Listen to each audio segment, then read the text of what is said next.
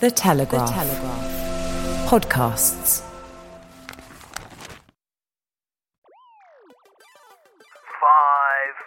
The heart sinks when Dominic Raab uses the word bespoke resettlement scheme. That's always political for something we're scrabbling together at the back of the scenes, isn't it?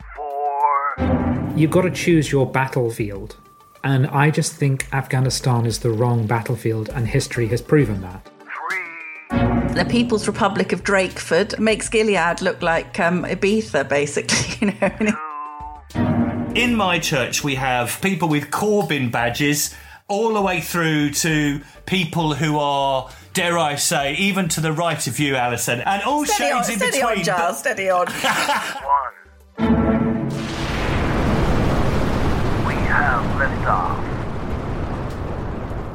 Welcome to Planet Normal, the Telegraph podcast which tries to make sense of an increasingly mad world.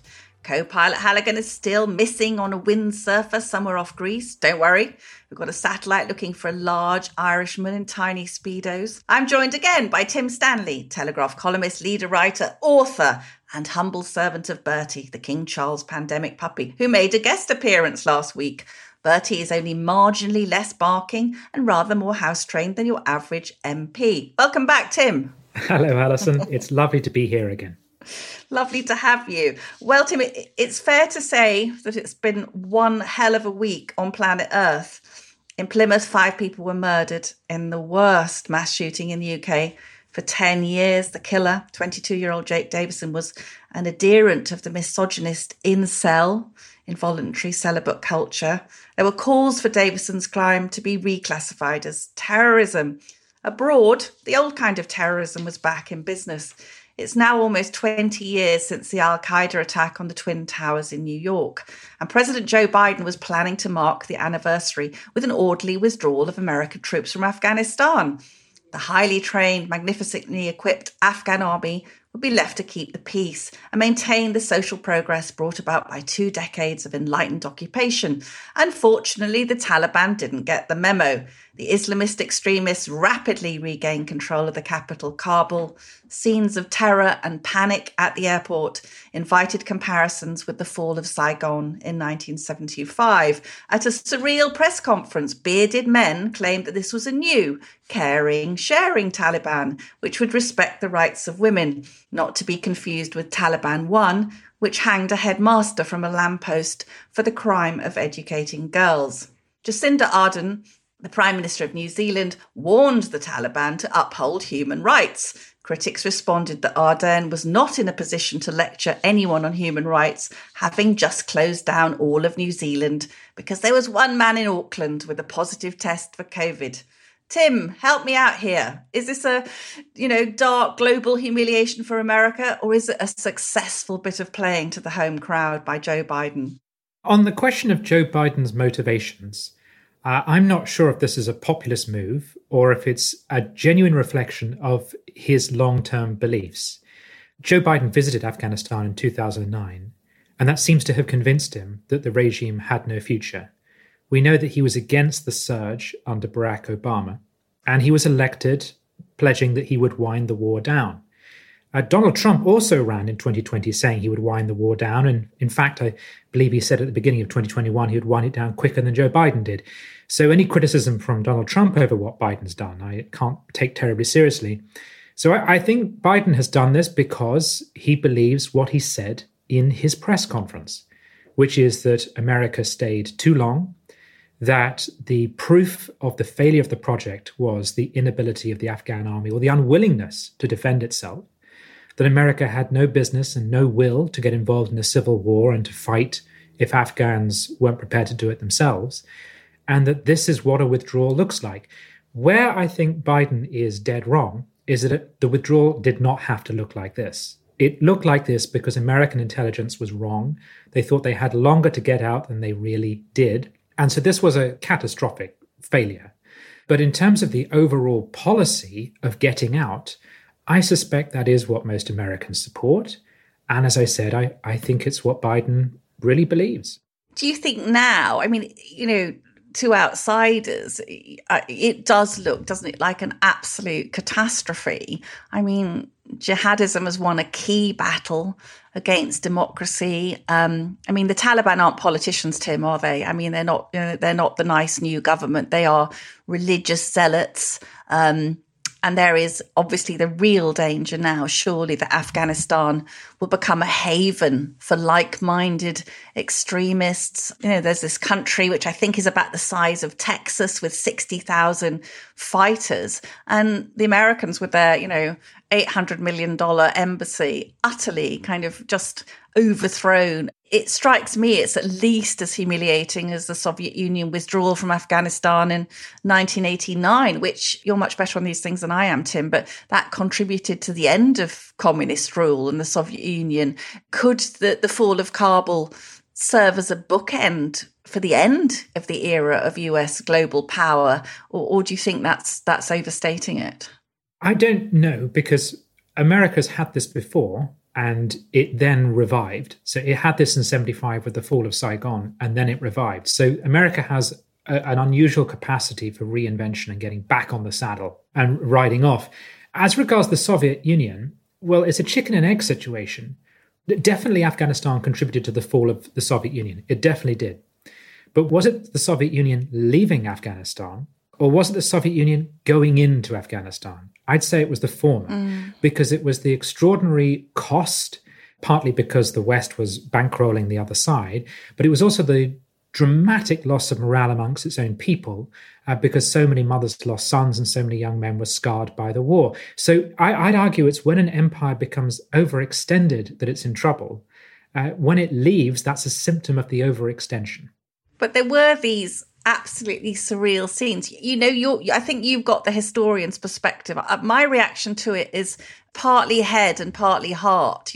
I can see that sort of nation building is a bit far-fetched, in a country like that, which is essentially a tribal nation, isn't it? Yeah. But then with my heart, is thinking about these hundreds of thousands, indeed millions of Afghan girls who've learnt to read in the last 20 years. I mean, just this fantastic transformative effect. So I think it's 37% of Afghan girls can now read. Tim, I have a real faith in the education of the female for transforming places.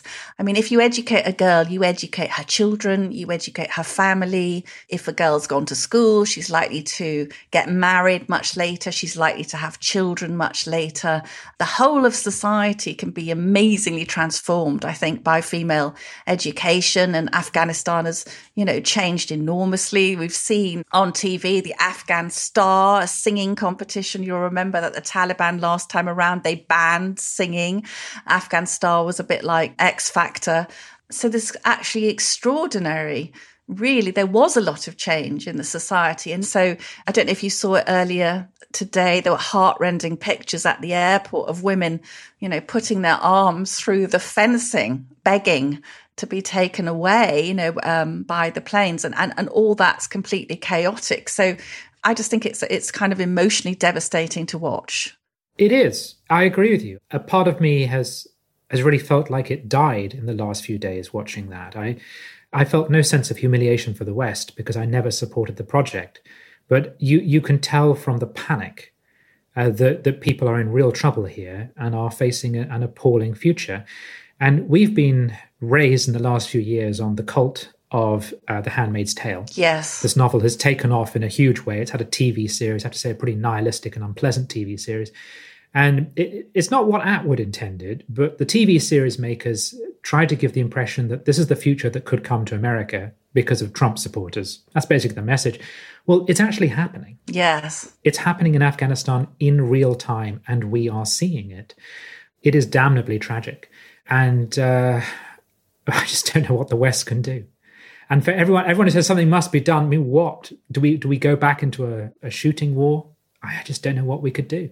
At the start of The Handmaid's Tale, I think, as you say, the parallels are eerie, aren't they? That I think it's June is the main character, and she's in her office, and then the women are all told to go home from the office. And on her way back to her house, she tries to get some money out of a cash point, but her bank account has been frozen. And we've heard of women in Kabul, being sent home, not being allowed to do their jobs. I mean, they must be just in a kind of terrible state. I've got a quote here, Tim. This is from Bret Stephens in his 2014 book called America in Retreat. And he wrote, "A world in which the leading liberal democratic nation does not assume its role as world policeman will become a world in which dictatorships contend or unite to fill the breach." And he kind of condemns Americans seeking a return to an isolationist Garden of Eden, alone and undisturbed in the world. I mean, strategically where Afghanistan is, I mean, Boris was in the Commons saying that that they had kept the sort of terrorists out and that had been an achievement of the last 20 years. But what's to stop it becoming a breeding ground for Al-Qaeda and ISIS and so on? We need to remember that Afghanistan has been a graveyard of several empires. Accepting that it is a state of life, that there will be great power competition, you've got to choose your battlefield. And I just think Afghanistan is the wrong battlefield, and history has proven that. How does, the obvious answer is outside finance, by the way, but how does a peasant army of awful people who want to enslave half the population end up taking control of a country if it isn't innate to the culture and history of that country to resist a foreign presence and to resist progress and modernization? So what I'm saying is, if this great power competition is inevitable, then we just got to be very careful where you choose to fight it and how you choose to fight it. It might have been more sensible down the line to stop jobs being shipped off to China than to try to fight a proxy war to resist what? And I'm not even sure what Chinese interests are in Afghanistan. I'm not sure who wants to deal with the Taliban. I don't think Russia's very happy about the Taliban winning in Afghanistan. It certainly hasn't said it is.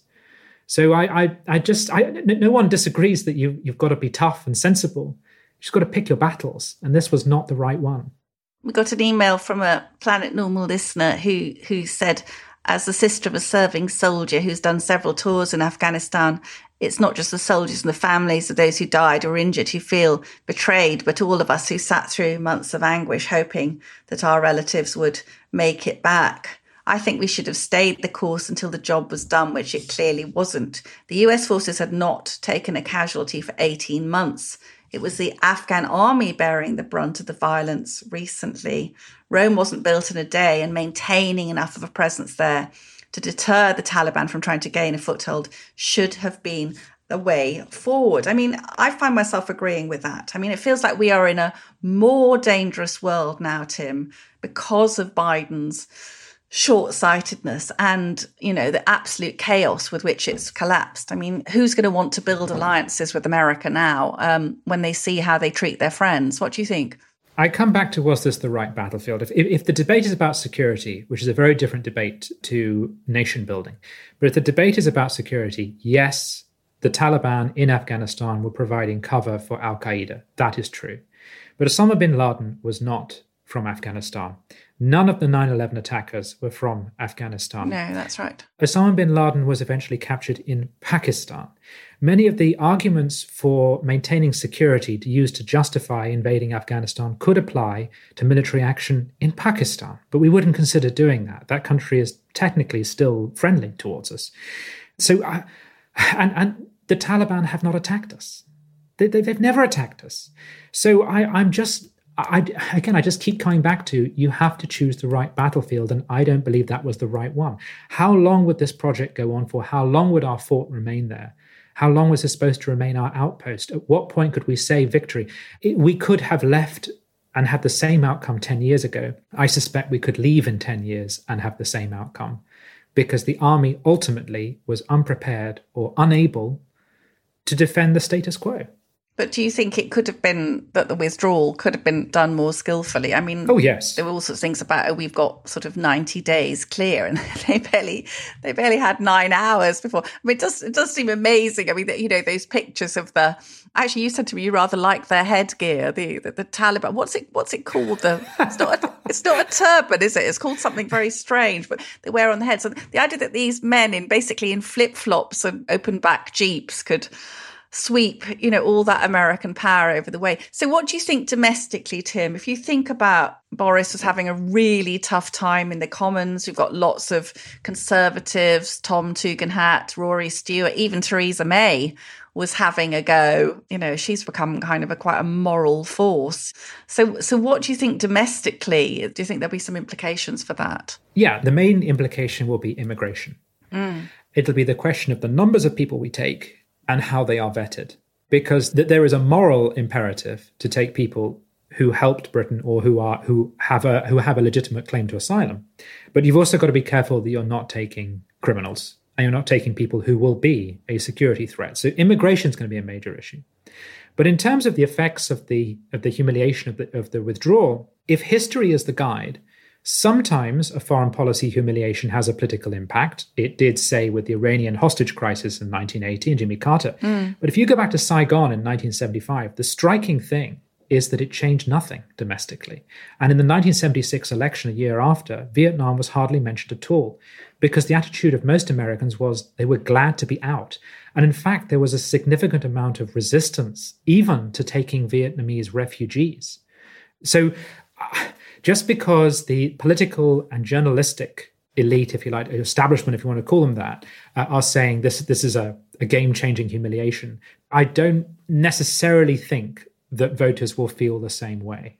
But we do have the extraordinary spectacle, don't we, of these boatloads of would-be immigrants landing at Dover and Ramsgate every day, including various Afghans who are then being sort of, punted out and told to go away. Right. I'm just saying many commentators, particularly on the right, are scathing about those boats. They would say because they should come through legitimate means, but they tend to be very critical of that kind of asylum. And suddenly they're all in favor of asylum seekers from Afghanistan. Well, if you follow the trajectory in the graph of asylum applications to Britain, it goes up and down according to where we've invaded. Significant numbers of asylum seekers have come from Iraq, from Afghanistan, but also a big contributor has come from Iran, which we've never gone to war with, but which, again, most conservative commentators would say, I hate Iran and I would help anyone who wants to flee it to come here. And yet, when an Iranian asylum seeker turns up, often conservatives change their tune. So I'll be interested in a few months' time to see if conservatives are as welcoming to Afghan refugees as I think they should be, but as they are being right now. The heart sinks when Dominic Raab uses the word bespoke resettlement scheme. That's always political for something we're scrabbling together at the back of the scenes, isn't it? So as far as I can work out, Tim, they're going to be 20,000 Afghans, is that right, will be given the right to move to the UK. That's the number that's been given, yeah. That's the one that's been given, and that there are a further 10,000 who are under the existing programme for interpreters and staff and so on. And I guess there's just this huge worry about how on earth they're even going to get them out, because, trying to get to the airport is astonishing. But then Boris is then basically saying, oh, yes, well, they'll be able to come in a few months. So, where are they supposed to go in the meantime? They're not going to be able to kind of go off on holiday. I mean, something that strikes me, and it always strikes me when I watch those boats coming across the channel as well, is it's mainly healthy young men, isn't it? And I guess my concern would be, are we going to have young men pushing themselves to the front of the queue, or will Priti Patel's promise that there are going to be women and children given priority? I mean, I would really like to see that, because I think that always upsets people. This idea that, they were on the planes out, that we saw that extraordinary picture, didn't we, of the huge jet, which is supposed to carry 150 people, absolutely packed to the gunnels with about 800 people. And most of them, I think, were men. So I wonder if they will manage it, because I think it will be a lot of the women, particularly in Kabul. We've seen, I think it was back in January, Tim, that there were, 2 women judges were assassinated by the Taliban. So it's really ironically and bitterly, isn't it?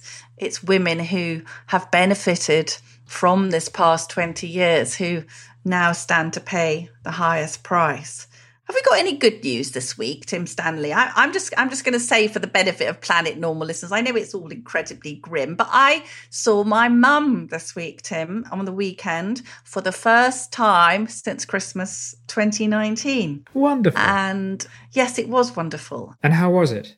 Well, I got very emotional on the train as soon as we, the train from Paddington got into Cardiff. I always feel quite emotional going into South Wales anyway, land of my fathers and all that. But I hadn't really been able to go to see her because the People's Republic of Drakeford makes Gilead look like Ibiza, basically. And it's very, very, it's been, shall we say, it's been strict in its observance of the COVID rules. So it's been quite difficult to actually get in there, and the rules were different from England's for a long time. I think that's probably something that people haven't been as aware of, that England's rules have been much more relaxed. But yeah, it was lovely to see my mum standing on the station platform, and it's been a long time, And did you give her a big hug? We're Welsh, Tim, so we don't go in for vast displays of physical affection. But right, no, but there was no social distancing. You didn't stand 2 meters apart. No, there was no social distancing, and we had, fish and chips from Buryport Harbour, which was lovely. But yeah, I mean, it came in a very difficult week, and it does make you realise that obviously we'd texted and emailed and all the things that, all the ways that people have kept in contact during the pandemic. But there's just no substitute for breathing the same air as your parent. And yeah, I'd missed her dreadfully.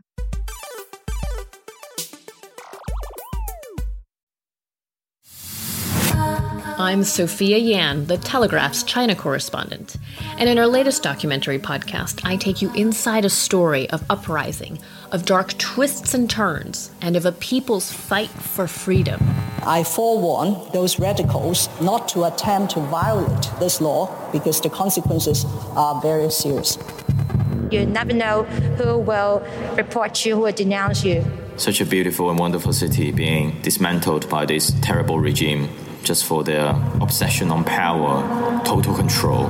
Our new series tells you how one law turned Hong Kong upside down. Over 4 episodes, you'll hear from the activists and politicians who fled their own country, the young people finding their own quiet ways to keep resisting, and the parents worried for their children's future.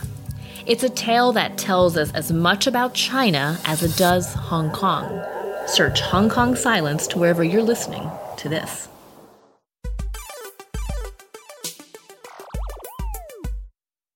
Actually, Tim, it's a brilliant week to have you here because we're moving now to our Planet Normal guest, and from one internecine conflict in Kabul to within the Church of England, which is religion, I know, is one of your special subjects. And you will know, as will readers of the Telegraph comment pages, that there is a big tussle going on in the Church of England.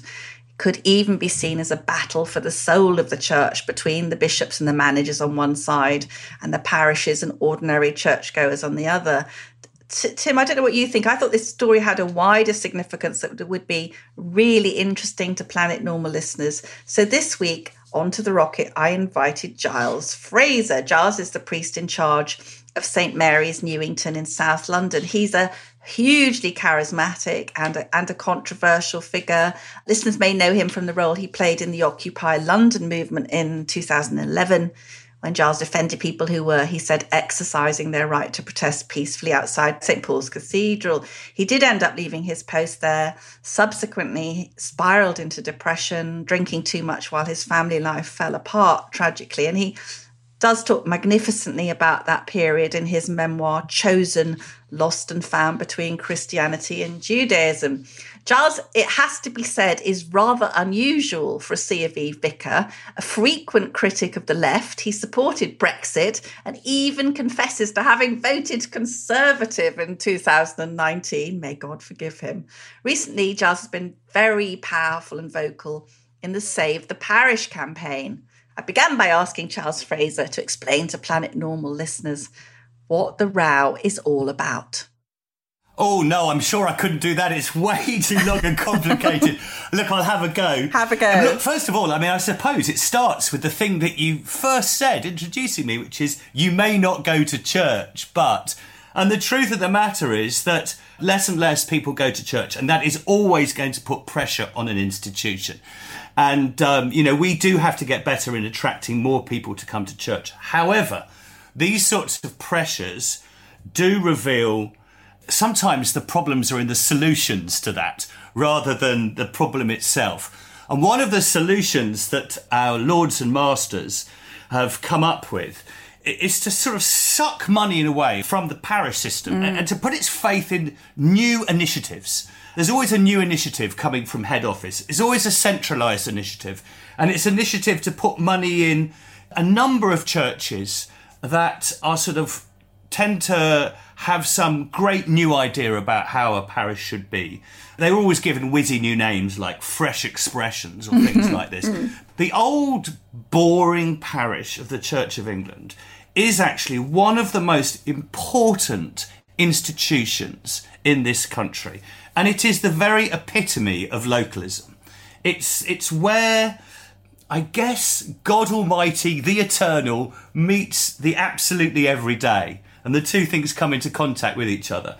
And we all know our parish church. Most of us, as you rightly say, even if you don't go to church, most of us still probably love our parish church and think it has an important part to play in defining the nature of place and where we live and roots us. You know, that this building has been here, prayed in, polished by generations and generations of people for hundreds of years. And the parish church is being sucked of money, it's having less and less clergy, and it's feeling incredibly neglected. What you're saying, Giles, is that this isn't by accident, this is deliberate. So, writing in the Daily Telegraph on Saturday, George Carey, who's the former Archbishop of Canterbury, said the current trajectory of our church is a huge mistake and the leadership is out of touch with ordinary churchgoers. It is time to rally the troops. I mean, those were very strong words, Giles. They were strong words. I think they're justified as well. It certainly feels like that as a parish priest. It feels like if you're doing the sort of dull old work of a parish priest in the locality and you don't have 800 young people with guitars, if you're not that, they're not always terribly interested in you. And this is part of the problem. You know, I think they've been spooked by the fact that young people are not coming to church. So they've tried to reinvent this institution with a sort of like new improved Church of England focused upon the young and the trendy. And by the way, I think that's okay for young people. But the problem is all of the resources seem to be being poured into that.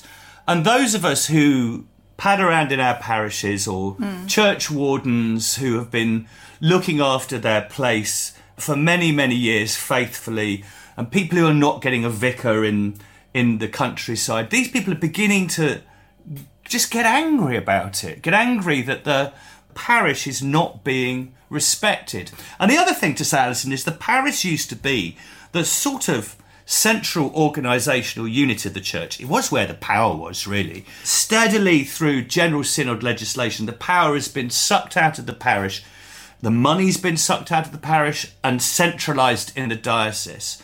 And this has created a very different feel to the Church of England. Can we just spell this out clearly for listeners? So each parish contributes something which is usually called the parish share to their diocese. Yeah. Can be quite a large sum that they've collected or done fundraising for. And in theory, that should pay for the parish's vicar, his salary, his training, his housing. But increasingly what you're saying is that those resources, which have been, hard-won savings by ordinary people in the church, are being siphoned away from the parishes and used to pay for high-salaried bishops and proliferating managers while they cut the number of vicars and are starving the front line of the resources. I mean, there are some infamous examples, Giles. I actually saw one diocese was advertising for a head of creation, a post which most of us thought had been rather admirably filled for the past 2,000 years. Well, longer than that. Longer than that, yes, exactly. But is that what's happening? That the resources, the centre, this sort of Byzantine managerial centre, is taking resources unto itself. Is that fair? It's nearly fair. So the first thing to say about the parish share system is the parish share system is, in its purest form, a good idea. I have served in one of the wealthiest parishes. I was the vicar in Putney, and what you do in a very wealthy parish like that is it's quite right and proper that some of the money that you can raise in the parish goes to support parishes which, like the one I'm serving in now, is actually probably too poor to support the cost of its own clergy. So there is a certain amount of redistribution. So you put it into a pot and then you redistribute. I don't think there's anything wrong with that. The problem is when that central pot starts to be used too much to fund jobs that are actually sort of jobs in central church house, that are not parish jobs, but that are jobs with grandiose titles, as you rightly say. And suddenly this sort of burgeoning centralisation is what's being funded by this parish share system. So I think the parish share has been is an important thing, but it's been abused because the diocese can use it as a honeypot for their next project. That's what's happened, and that's the problem. Giles, I've really admired the very storming pieces you've been writing about this new growth strategy from head office, which is called Myriad, Greek for 10,000. And this idea is to plant 10,000 new lay churches in people's sitting rooms, services not even being conducted by someone like you with any theological training. And you're basically saying that people like you, who you describe as those of us who are deemed to be infertile or firing evangelistic blanks, are being slated for the knacker's yard. Now, Stephen Cottrell, the Archbishop of York, has denied this, but it does really look like the Church's senior leaders effectively want to do away with the parish system. Is that right? It certainly feels that way. And they do deny it all the time. I mean, one of the things that sparked off all of this is a very senior clergyman in the Church of England gave this speech, and he said, parish priests like me and the theological training that we have to receive and the church building that we have are, and he used this phrase, limiting factors. We are the limiting factors in the, as it were, re-evangelisation of England. Oh, and by the way, he didn't just say that. He also said about the faithful people who turn up every Sunday or even, once a month or even Christmas and Easter. He described these people as passengers. If you're not out there trying to sort of pull your neighbour in, or your neighbour's teenagers, ideally, to church, you are a passenger. Now, I have to say that the level of offence that was taken by this, offensive. especially after COVID, which has been really, really hard to be a parish priest during this whole COVID time, being told we're not allowed to go in our churches and all of that sort of stuff that came from head office. And then the idea is, so what is this new church? You tell me what you're going to do, Mr. Myriad. And the answer is 10,000 churches. They may not need buildings. They may just be websites. This number is in a way sort of fantasy number, 10,000. I mean, goodness gracious me, it's just utterly pie in the sky and ridiculous. The other reason it's so offensive is because why are they doing it? Because it's cheap. Sort of like you meet in somebody's living room. You have 20 or 30 people, the idea is, that might meet in someone's living room and you call that a church. I mean, I don't have a living room that you can get 20 and 30 people. No. I mean, who is that? I mean, that's most people don't. Yeah. It's the squire, isn't it? Or I mean, it returns to. It is. That's what that would mean. But I mean, I think what happened is over lockdown, when lots of churches had to go onto Zoom because people weren't allowed into their churches, they spied a way of doing church that was cheaper. Maybe something like this could work. Some sort of internet church. And, you don't need to worry about the roof. You don't need to worry about all the sorts of things that, bother us vicars all the time.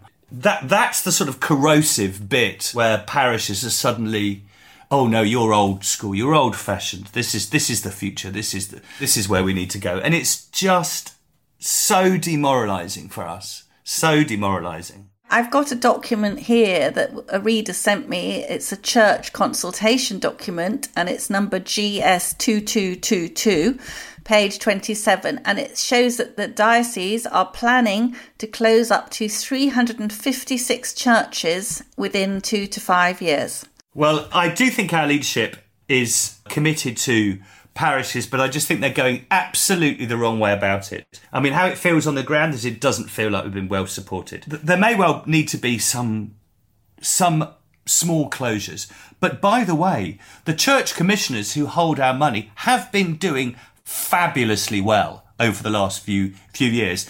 They've been making millions and millions and millions of pounds. That's right. Yes. 800 million in the last few years is a figure I've heard. When they plough money back in, the church commissioners are not allowed to plough it back into the parish system. They can only plough it into these sorts of crazy initiatives. So not all of them are crazy, that's not fair to say. Some of them are quite worthwhile, but some of them really feel like they're disconnected from just the ordinary and the everyday. The ordinary and the everyday is disparaged, and that's part of the problem. It's almost as if the way out of the sort of bind we find ourselves in with less and less people coming to church is to try and do some sort of trick to get people in. And there isn't any shortcut. It's actually about people coming to faith. And for some people, students, that can happen quite quickly. For other people, it takes a lot of time and trust. And, you know, we're English. We have a funny relationship to religion as well, Alison. There are people who are sort of,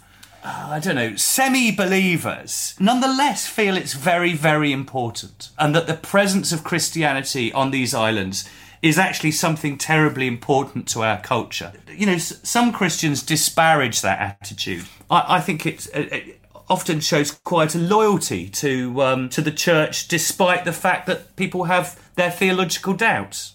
I agree with you. I remember when I was a regular churchgoer that there would be a lot of sort of comment about, people coming in for the sort of Christmas Eve service. And I used to think that, that great Philip Larkin line, Giles, about, people will always be surprising within themselves the desire for something serious and meaning. And I think a lot of people, normal people, would be very shocked to think that the churches which they count on as being there for births, for marriages, for deaths, have a talismanic force, even if you're not in them the whole time. I think people be very shocked to think that what a lot of Telegraph readers are telling us, that they feel their church is being allowed to wither on the vine. But that poem you talk about, sorry, just to interrupt you, because it's such a beautiful poem. The thing about that poem, Church Going by Philip Larkin, is he goes into an empty church and he wonders what it's for, and yet he surprises himself with the spirituality of this place, how beautiful it is, how it speaks to him of something beyond himself and so forth. When we talk about these buildings as if they're just stones, they're not just stones. They stand there and they represent the sort of historic presence of faith in this country for generations and for many cases for hundreds and hundreds of years. And we would miss them greatly when they're gone, not because they're beautiful buildings, but they form, even for atheists like Larkin, an important spiritual part of our nation.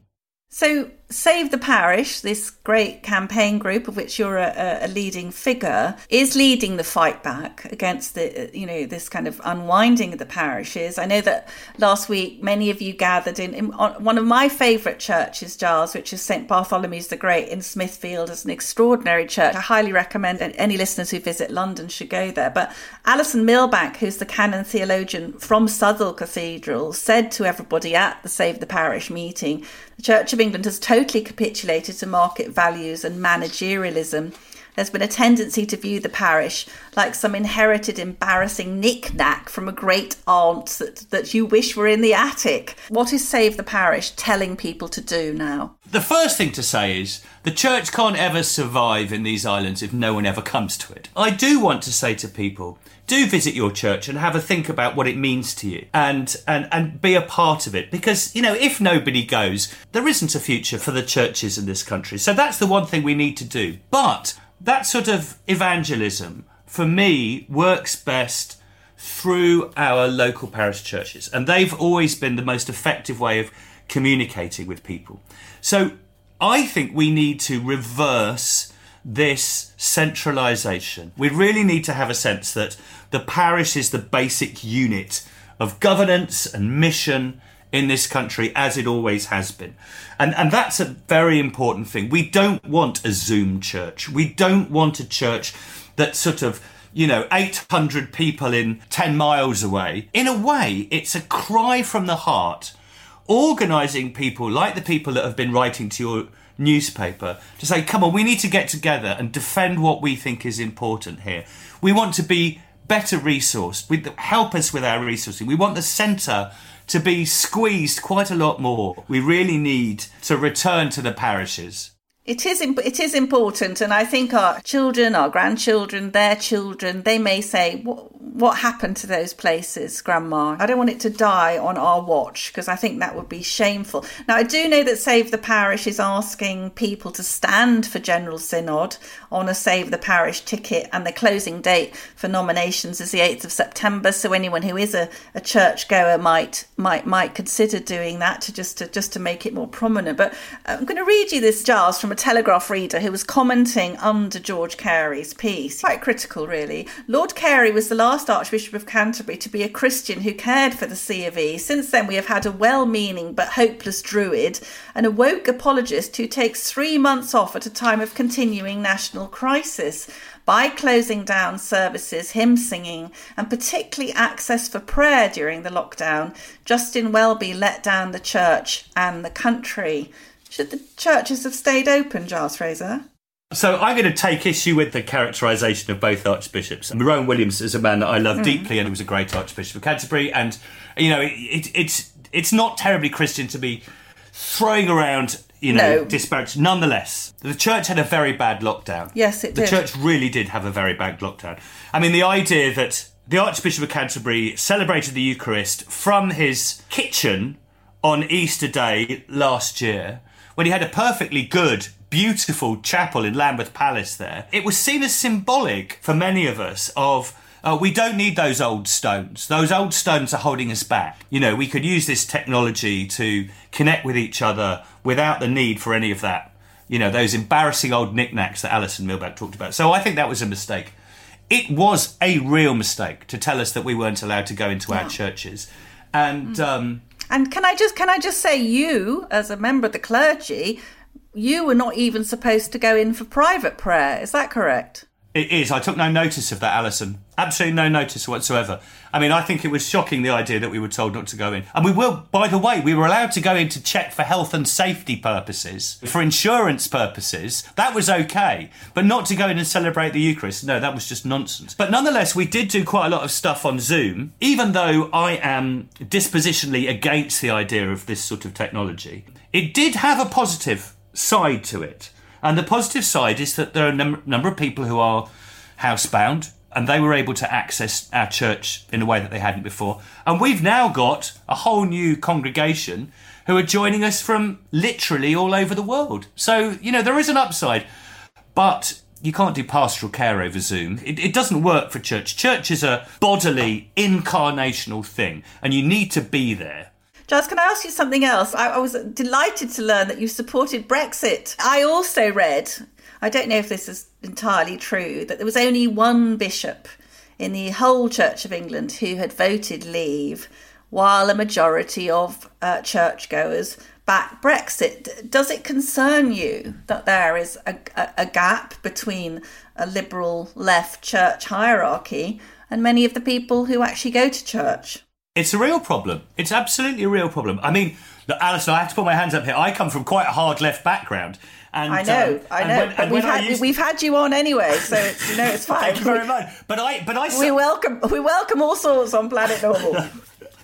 Sinners who've seen the light. But I think Brexit was a real watershed for me. I've been terribly opinionated politically, and I still will be. But the one thing I love about my church is that in my church, people with Corbyn badges, all the way through to people who are, dare I say, even to the right of you, Alison, and all shades in between. Steady on, Giles, steady on. But I mean, you know, black, white, straight, gay, all conditions of people, all political conditions. And that's how a church should be. It's absolutely how a church should be. And I celebrate and love my church for being that.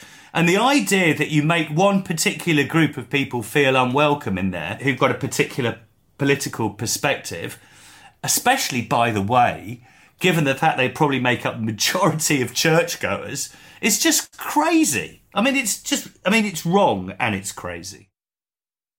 Well, I have to say, Tim, that if anyone could persuade me to become a regular churchgoer, I think it would be the gale force enthusiasm of Giles Fraser. He's quite something, isn't he? And he's making a very important point. He is. He's astonishing. He's an old friend of mine, and we work together on The Moral Maze. One of the interesting things about him is that journey he's made from left to, well, I don't know if right is the right word, but he's certainly pro-Brexit, anti-establishment. And I think he feels that liberal left have given up on many of the values that used to guide the left, in particular community, history, identity, that sort of thing. And I think that you've got to put all these different things together. The issue of the so-called war on parishes, the closing down of churches during the coronavirus, and also the obvious political direction of the Anglican hierarchy. I don't think these things are separate. I think they're all part of the same picture. I think the church is run by people with a particular vision of church and society, which leads to them doing these sorts of things. I think there's also a little bit of theology in there, which I don't think Giles would be inclined to admit to. But I think it's not just that the church is run by liberals. I think it's run by people who are liberal evangelicals. And Giles represents a more Anglo-Catholic tradition, which has a different relationship to the church and to the Eucharist. And I think that's a significant part of this. Of course, the hierarchy would say, we're not anti the traditions of the church. On the contrary, we want to return to the early church, which was, before it had church buildings. And it was all about evangelization and the transformation of the Roman Empire. And that was done without bishops and without the Church of England. And they've got a point. But what Giles, I feel, is trying to say is you've got to conserve what the church has built, because you need a structure, not just a structure both physically and emotionally, that is there for people when they need it. And I think that is what the hierarchy is turning against. Well, as someone who's a sort of high days and holidays churchgoer, I'm your Christmas Eve person belting out Silent Night. But I think I was quite shocked, Tim, to realise that these things that we take for granted in our community, the place that presides over births, marriages and deaths, we may suddenly turn around and it will be a carpet warehouse or a luxury flat. And, it's even spurred me into thinking how dreadful that would be and how much we'd lose. But isn't what Giles talking about as well is that we see increasingly, don't we see British institutions being run by people who don't very much like those institutions? Yes, and there's a great deal of irony in that. I think one thing they don't get is the novelty of permanence, by which I mean that for many people, the appeal of church is that it's almost always the same when they go to it. That even if you go once a year, you go at Christmas and you expect the same thing and you get more or less the same thing. Now, of course, if you're the vicar doing that day in, day out, that's boring. But if you're the parishioner who turns up once in a blue moon, that's what I call the novelty of permanence. It's actually novel that here is this thing that hasn't changed. And I think there's a loss of an understanding of that within the hierarchy. But there is also this phenomenon, which you get in one institution after another, of people taking over it who almost seem determined to shut it down. And I think it's a Western disease. Nietzsche called it the last man syndrome, where you just give up. And that you actually start to fetishize the death of a way of life, and you fantasize about being the last man standing. So you get people who take great pleasure in being in the institution and enjoying all the riches of that institution, but they're constantly preaching against it. And you find it in universities, you find it in politics, in political parties, people who will become conservatives and conservative ministers, and they don't like the Conservative Party, and they don't like any of the people in it. They actually rate how well they're doing by how much they're disliked. It's a cult of deconstruction, and it's a Western phenomenon. It's definitely not what the Taliban's all about. You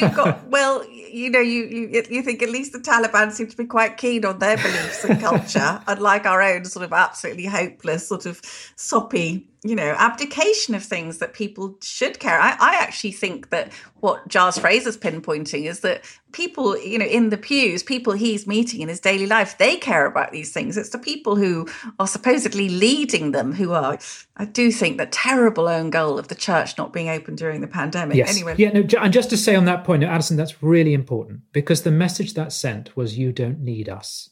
And there have been plagues in the past, and there's always been a debate about whether churches should be open or shut, and sometimes they've been shut. But it was the speed and the willingness by which it was done, and the message it was sent was, this is not necessary. What's necessary is your health and your person. Don't get me wrong, those are very important. But what's not necessary is the care of your soul and this building. You're right. That is an absolute institutional own goal. It'd be like the police saying, you don't really need us to keep law and order. Absolutely. I know by happy coincidence, there's a book by somebody called Tim Stanley on this very topic coming out in October. It's called Whatever Happened to Tradition. 2 sentences about why Planet Normal listeners should be stampeding to the bookshop to pick up this masterpiece. Because this explains everything that's gone wrong and how to fix it. So in short, I argue that the West does have a tradition, but it's an anti-tradition tradition, that we are almost genetically programmed to keep tearing things down. We build things up and then we deconstruct them. And what I argue with this book is that I'm not arguing for any one particular tradition. You'll find Buddhism in here, Islam in here, Christianity. What I'm saying is that a traditional mindset, one which values and tries to preserve the past and pass it on, I think is not only a beautiful but very useful, because it helps us keep us grounded when there's big changes going on, and it means we can progress without losing a sense of ourselves. Well, I'm expecting a signed copy at the very least.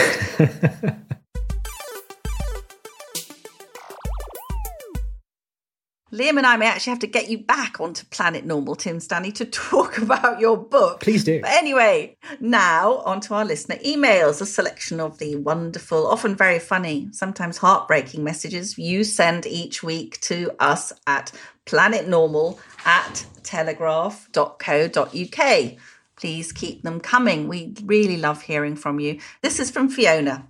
My children all had their childhood vaccinations, but I have no intention of letting them have this COVID vaccine. For those children who will have it, I think the JCVI scientists and vaccine trial researchers should be held totally and personally accountable for their data and recommendations. Millions of children are about to be pressured into having an experimental vaccine for a disease most will not even be sick with at the tail end of a pandemic and with no idea of the long-term risks. I've noticed in interviews that some of the scientists seem to be qualifying their support for vaccinating kids a little, as if that will in some way mitigate their responsibility later on. But the issue is binary. Either the kids are vaccinated or they're not. They can't be half vaccinated, and the vaccine can't be removed from their system 5 years down the line if problems arise. This email is very interesting. It's from Victoria. And Victoria says, quote, I have joined the campaign group Save the Parish. Save us from the diocese, more like. In our diocese, there is a recruitment freeze on clergy. Surprise, surprise, this doesn't appear to apply to clerical and managerial staff in the diocesan offices, with increases in parish share to pay for them all.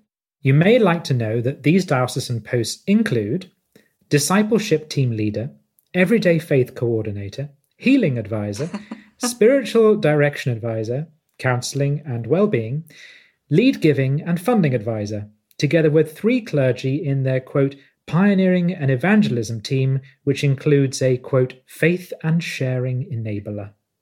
The list of these non-jobs appears to be endless while parishes go without priests. However, I don't really know what we can do when we are expected to put up and shut up. Back in 1820, the radical journalist John Wade published The Black Book, in which he observed that bishops, archdeacons, deans, canons, and others were, quote, clerical sinecurists filled with the Holy Ghost for no other purpose but to enjoy the loaves and fishes of the church. So what's changed? I just hope that Giles Fraser and his colleagues can make the authorities see sense before the churches all close, the congregations leave, and the diocesan bureaucrats disappear into a black hole of their own making. As Corporal Jones once said, they don't like it up 'em, sir.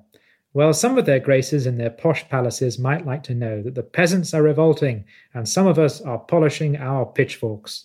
Wow, fighting talk, Victoria. This is from Kirsten. I'm an NHS consultant and share many of Planet Normal's thoughts on the mess we're in. I was driven this week to email you with regard to the nonsense with the travel fiasco and the forced vaccination of the young, forced in quote unquote. Like many 18-year-olds, my middle son has, after a year of restrictions and limited education, spent 1 week on a party island in Greece with 6 of his friends. My idea of hell. Several of them had COVID in June, July, so they could not receive the vaccine. You need to be clear for 1 month after infection. They all had to pay for tests on day 2, day 8 and day 5 for early release to be able to go and collect A-level results last Tuesday. With the pre-travel test, that has cost more than the holiday itself. Why, when the boys have higher levels of immunity than that conferred by a vaccine, are they having to quarantine? Other countries have an immunity passport, which offers the same privileges for those with evidence of infection in the last 6 months as those who've been vaccinated. Why, too, if they have to quarantine in any case, are they being made to pay a minimum of £75 per test? Why has the government not thought about this, and why are they allowing this to continue? It is totally immoral for anyone to be making money from this pandemic. Every day, teenagers in quarantine like mine are being hounded by the test and trace people, including early morning visits, regurgitating the same old questions about understanding the rules. I've spread the word about your great podcast far and wide, and please do continue with everything you're doing to save us, and more importantly, future generations from totalitarian madness. Well, I'm not sure we'd do that, Kirsten, but we're doing our best. Tim? It's a big ask. Email here from John, and there's quite a few capital letters in this. He says, quote, I am in a state of despair. Totally open borders. Why? Why must we have millions from Hong Kong? Why must we allow passportless Afghans into the country? We're not even allowed to travel. Will they be jabbed? We, together with the Americans, have occupied Afghanistan for 20 years. We need to leave. We condemn the Russians for their occupation of the country. Why is it okay for us to occupy this country and not them? What are we even doing there? What are we trying to achieve? The occupation has lasted for 20 years. How much longer do we need to achieve victory over the people of Afghanistan, of whom we disapprove? We have no rights there. We are not threatened by Afghanistan. When are we going to learn this lesson? I view this occupation with similar disdain to the US Army's occupation of Vietnam. This has nothing to do with Biden. It is refreshing to see the US do the right thing for a change. Trump wanted to do it, as he also rightly wanted to leave Syria, but was prevented from doing so. Does our military establishment intend to occupy the country forever? Why do we need to defeat the Taliban? We are not a global police force. Leave them alone. Our occupation has only exacerbated this poor country's problems. The sooner we leave, the better. Well, as you said, Tim, I think there'll be quite a lot of people who do actually agree with John. Won't hear many of them on the mainstream media. This is from Chris. Very sad, this email. My brother and I are both dentists. He sent these 2 texts to me today. Number 1, here's a stat. People I know that died of COVID, 0. People I know that were seriously ill with COVID, 0.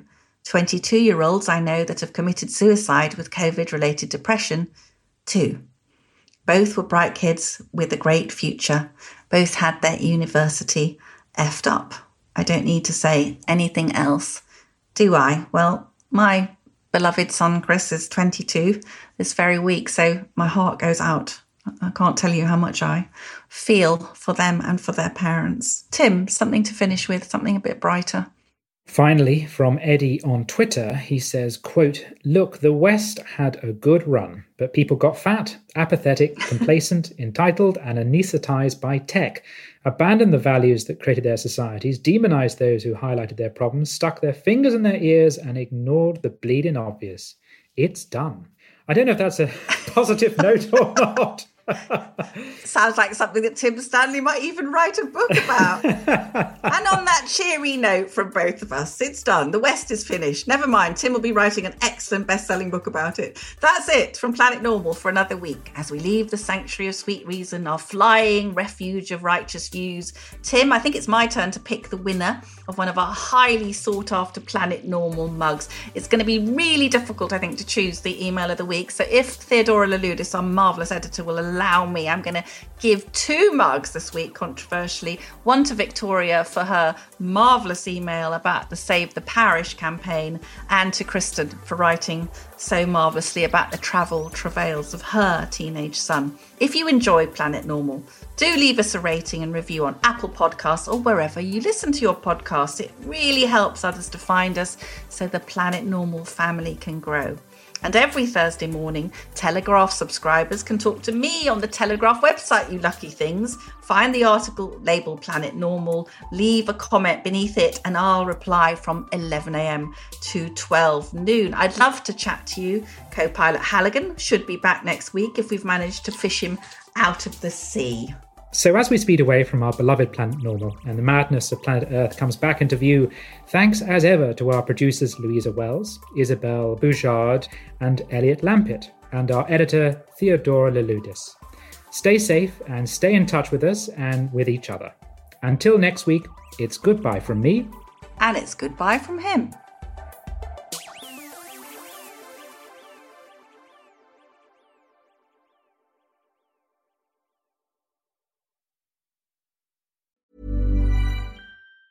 Hey, it's Danny Pellegrino from Everything Iconic.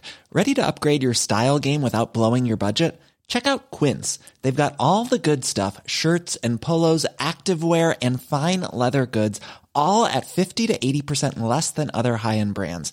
And the best part? They're all about safe, ethical, and responsible manufacturing. Get that luxury vibe without the luxury price tag. Hit up quince.com/upgrade for free shipping and 365-day returns on your next order. That's quince.com/upgrade.